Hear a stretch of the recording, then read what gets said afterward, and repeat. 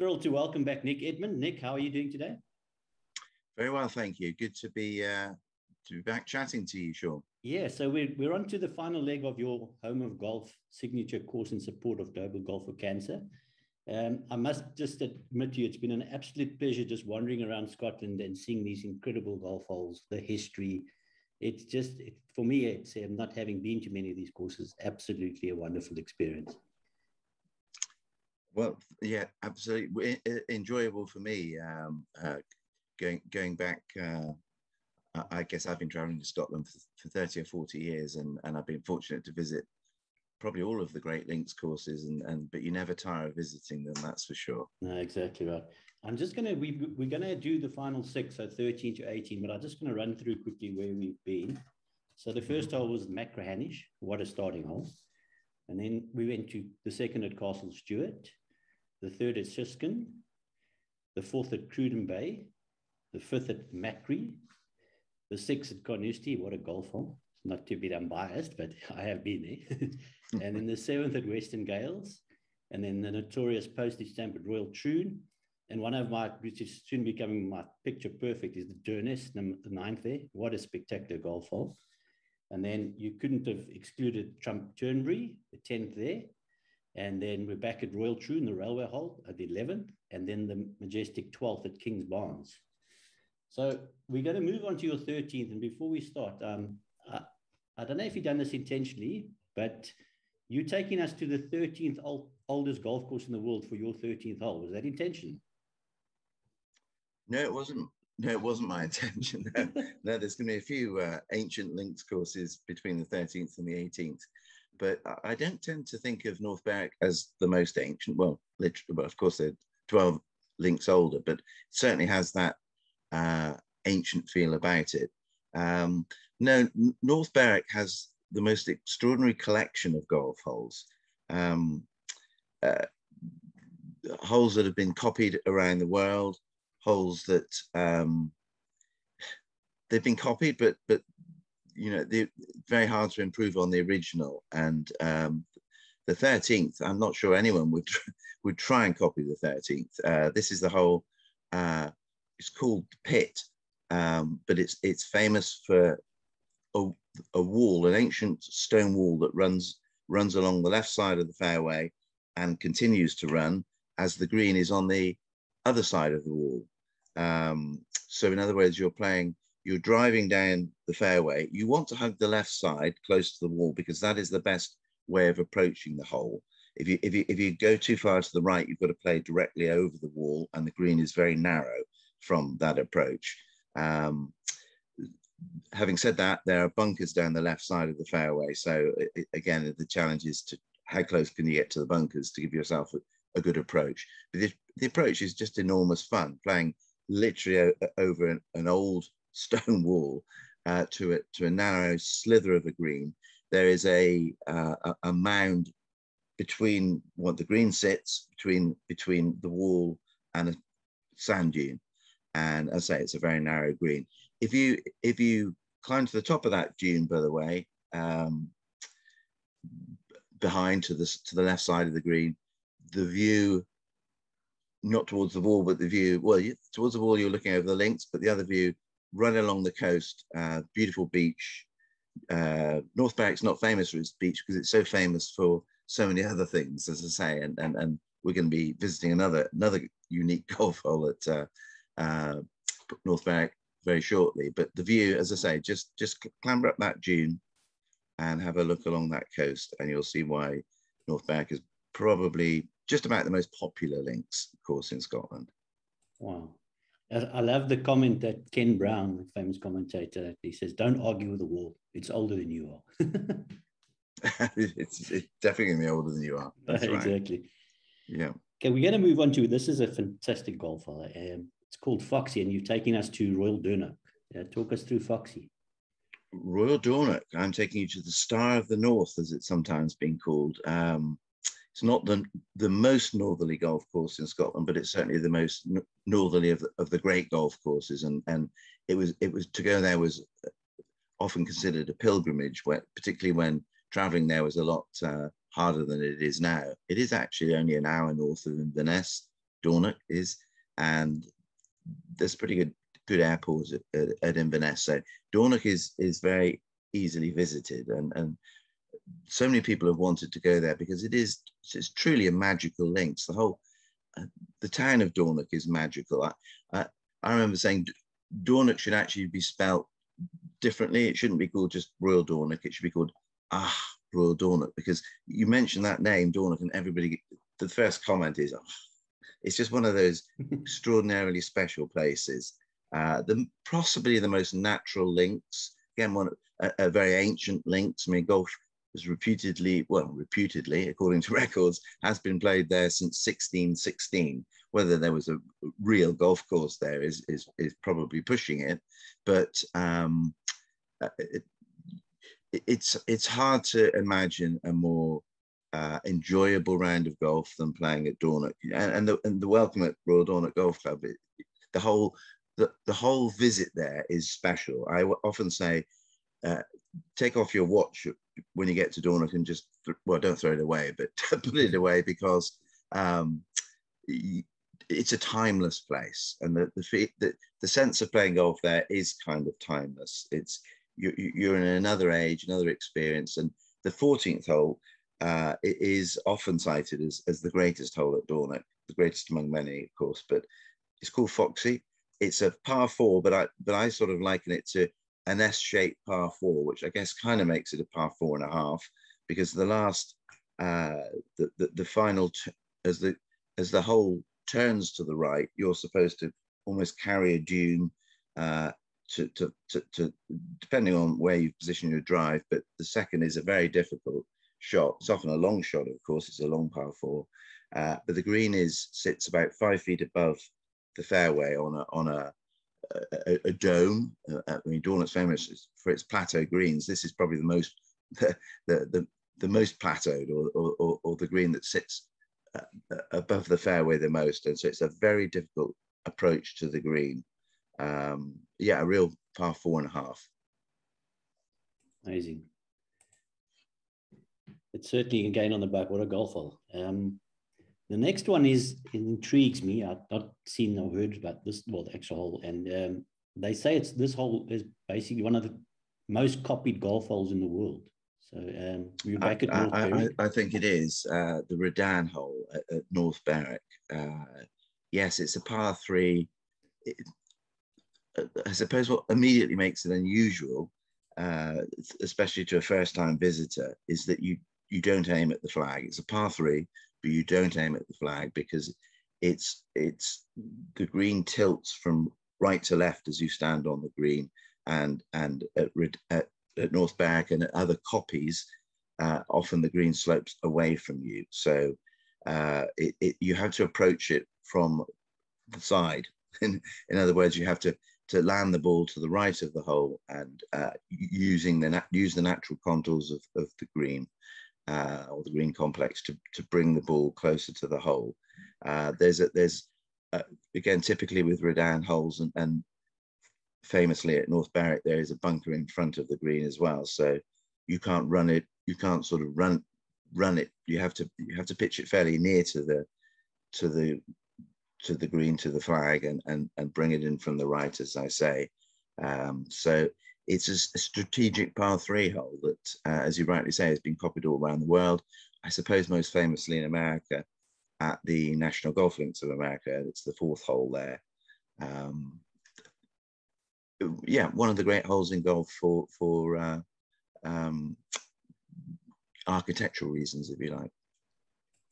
Amazing. I didn't realize it was copied at the Golf National in America. It's a highly esteemed golf course. I think it's rated number 3 or 4 in America. So, I've seen it ranked number 4, and the 4th hole is okay. the Redan hole there. It's as you know, with me, it's all about the number 4. I think that's one of the intrigues, the strategy around playing links golf.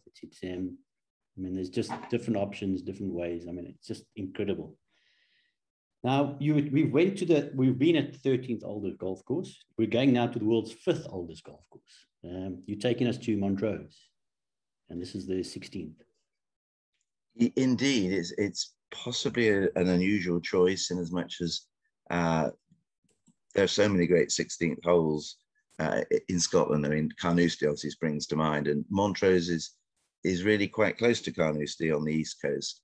It's between, like Carnoustie, it's between Dundee and Aberdeen on the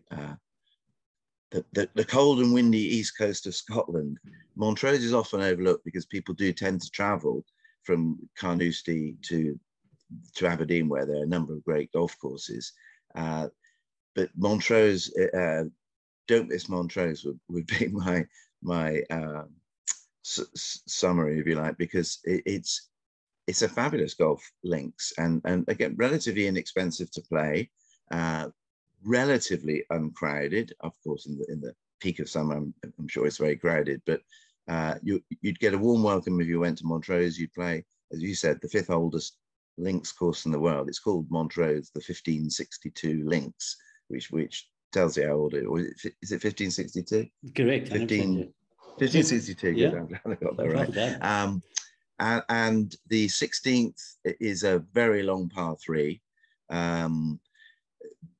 But to me, you take it. Well, if you're playing into the wind, you're taking everything off the tee. But you've got to avoid a few bunkers, and you've got to avoid the gorse on the left of the green. But once you make the green, you think you've accomplished a lot. But it's, to me, what really makes the hole is the green itself. It's a very large green. I think it's got about 3 different levels. And the flag can certainly sit on 3 different levels. And if you make a 3 there, you're going to be very happy. And the last 2 holes at Montrose are also good holes. So you tend to finish, well, if you finish 3-4-4, you're going to go into the clubhouse and you'll event your beverage at the 19th hole. Yeah, a very enjoyable beverage after making pars the last 3 holes there, by the sounds of things. So we're going to move on to, I'm actually loath to do this because we're not rushing through, but we're going through it, and I don't want it to end. But this is a prestigious course. This is the host of the oldest Open. So we're going to Prestwich for the 17th. The host of the Open Championship, as a Scot will quickly tell you, not the British Open, of course, the Open Championship. You're right. It was, I think it's the first 12 Opens were played at Prestwich, beginning in 1860. So it is the birthplace of major championship golf. And the 17th at Prestwich was actually the 2nd hole on the first Open Championship layout, which was just 12 holes at the time. And as the first hole has changed, that makes the 17th at Prestwich the oldest hole in championship golf. And it's definitely one of the best holes, in my opinion, as well. It's a, well, short to medium these days length par 4, although to be hitting a short iron into the green, it means you've hit a good long drive, and it's a pretty intimidating tee shot, because the fairway has little width, and if you miss the fairway, you're in gorse and all sorts of rough that you don't want to go and visit. But anyway, if you have found the middle of the fairway, you've then got one of the most interesting approach shots in the world of golf, as well as historic. And the hole is called the Alps, which tells you might be, well, you're not literally going over a mountain, but you're going over a mountainous dune. You're going over a tall dune with a blind approach to the green. So you can see none of the green. You have a marker post that shows you the direction that you need to hit your shot. If you haven't done your homework, or if you haven't played it before, you need to know that there is a very large bunker at the other side of the dune before you reach the green. So you've got to carry it an extra 40 yards or so over the dune to reach the green. The bunker's called the Sahara. So we've got the Alps, we've got the Sahara. It's like a tour of the world here, isn't it? Yeah. And again, it's a fascinating, very sloping green. Some people don't like blind golf holes, but as somebody once said, it's only blind to somebody who had a memory once you've played it the first time. I also often say as well, well, when you, every shot is blind, because if you look up before you hit the ball, then or as you're about to hit the ball, then you're probably not going to hit it very well. So no, I mean, to me, it's part of the fascination of golf, and I'm glad we've got a blind hole within the 18 Scottish golf holes, because it wouldn't feel like Scotland if you didn't have that bit of traditional links golf quirkiness, call it what you like, but to me, it's what makes golf in Scotland fascinating. Amazing. I've quite like the statement Ernie else says, because of the history around the club, the first Open Championship, he says it's one of the best golfing experiences in the world. I mean, when you talk of a play of that quality. Well, I'm very, very fortunate to be a member at Prestwick. I've been a member, well, for several years now, and I live in London, so it's very hard to get to. Well, I'm doing a lot of traveling still, growing the Global Golf for Cancer campaign, so I don't get to Prestwick nearly as often as I'd like to. But every time I visit, it's special. From the arrival, the welcome, the lunch experience, of course, which a lot of people talk about. The whole, that sense of history, you feel you're going to bump into old Tom Morris when you wander the links of Prestwick. So it's like a living golfing museum. Amazing. So Nick, we almost at the end of this beautiful journey through Scotland and the links of Scotland. Just to end where we end, I mean, I don't think anyone could fault this choice. I mean, the prestige, the history, the aura of this place is just a perfect way to end this journey. Indeed, St Andrews, the home of golf. We're finishing by going home. No, we are going to the most famous golf links on the planet. Possibly the oldest links, certainly the most, well, that sense of history of it. I've talked about Prestwick. I mean, if anywhere can match or surpass Prestwick, of course, it is St Andrews. And because Prestwick has long been considered just not capable of holding a modern Open Championship. Well, it's almost 100 years since the Open was last at Prestwick. I think it was 1926. So St Andrews has staged the most Open Championships, and of course the most recent, when Cam Smith defeated Rory McIlroy. It felt like a head-to-head battle, but yet it's impossible to separate Open Championship history and St Andrews. It's hard to not mention them in the same sentence. And when I think of St Andrews, I do think of that 18th hole, the finish, the setting, and I suppose especially the setting of the green. It's a wonderful stage, and it's not the easy. It's a short par 4. It's potentially drivable depending on the climatic conditions, the weather conditions, but you've got the Valley of Sin in front of the green, so quite often you've got to play an interesting pitch to the green. It plays, I suppose, if our 14th at Dornoch was a par 4.5, this plays like a par 3.5. It is a par 4, but it's a real birdie opportunity. But of course, birdieing the final hole at St Andrews is never going to be straightforward, is it? And it's as I say, you're often to make your birdie, you've got to find the best way to reach the hole through maybe pitching over the Valley of Sin, especially today's wedge control. But I can still remember that incredible pitch and run Nick Faldo hold in the 1990 Open at St Andrews. I think it was in the second round, and he played a classic Scottish pitch and run shot into the hole for an eagle too. But also, I can't think of the 18th hole at St Andrews without mentioning my hero Seve.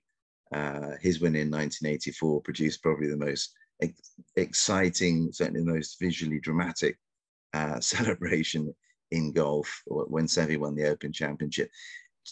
Seve called it the happiest moment in his life, and of course, he was following on from the people who won the Open Championship, St Andrews.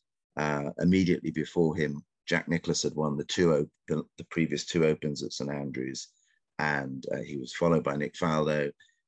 Tiger Woods, of course, has since won the Open there. And if you go back, Bobby Jones won the Open Championship at St Andrews. And Bobby Jones, Jack Nicklaus, Seve, Tiger, I'm sure would say that St Andrews, winning the Open at St Andrews is the ultimate achievement in golf. And so the 18th green, it's a fitting place to end our round, I think, because that's where some of the greatest memories in golf have occurred. And yeah, there's nowhere like St Andrews. It's as simple as that. There is absolute no doubt. That's, I mean, absolutely incredible. Just a few of the memories. No, and it's important to me personally as well. If I can add that, the Global Golf for Cancer campaign at St Andrews. I had 3 of my 4 cancer situations when I visited St Andrews, and my 2 surgeons who'd operated on me 3 times had saved my life 3 times. They operated on me for my head and neck cancer. They flew out from London and they joined me as I walked into St Andrews with my golf clubs, walked into St Andrews on St Andrews Day, and standing on the Swilcan Bridge, which of course stands between the 18th and the first fairways, with them was, yeah, the happiest moment in the most significant moment. I better not say the happiest moment in my life because my wife might hear this, but no, it was the proudest moment in my life. How about that? Stand on the 4th hole at St Andrews and well, to visit St Andrews and fly our flag there for cancer fighters worldwide. That was my proudest moment and a significant moment of the campaign. And you must be very proud of what you're doing, Nick. It's an incredible project, and I hope what we've done here will create a bit more awareness, and people will watch the video and enjoy it. And I've certainly enjoyed the journey with you. And I want to wish you well with the Global Golf for Cancer. We're going to try and do our best to give you a bit of a shout out. Try to do our best here in South Africa to fly the flag if we can. It's greatly appreciated, Sean. I'm going to be, as we speak, I think I'm going to be visiting South Africa. Well, I'll be there this time. I'll be there this time next week. And South Africa has been a great supporter of Global Golf for Cancer. If I can take this opportunity to thank every golfer that has supported Global Golf for Cancer, it is greatly appreciated and it makes a difference, that's for sure. I mean, the golfing community is 60 million strong worldwide. So if we can all make a bit of difference, that's a huge difference for people battling cancer. 100%. Just before we go, Nick, I just had a couple of thanks. Obviously, I want to thank the viewers because that's what we're doing this for, and create that awareness. You're welcome to subscribe to the GOAT YouTube channel and share that with your friends, share the experience and the journey we've just had. Please follow Global Golf for Cancer on their social media platforms. Keep up to date with Nick's endeavors. He's all over the world at times. It's quite a fascinating journey to follow. I sometimes hardly struggle to keep up because he's all over the show. And then just thanks again to David Cannon and Kevin Murray for providing some of the footage and the photos. And it's really appreciated. And then the final thanks is obviously to you, Nick. It's been an absolute pleasure. Pleasure is mine, I can assure you. And no, I mean, thank you for what you're doing. Yes, creating more awareness for Global Golf for Cancer. I know other great causes around the world. So yeah, you keep doing what you keep doing what you're doing, and I'll try my best to keep doing what I'm doing. And yeah, no, thank you to you and to the viewers that are helping to generate more awareness, as you say. It's an absolute pleasure, Nick. You look after yourself, and we'll see you soon. Thank you, Sean. Take care. Take care, Nick.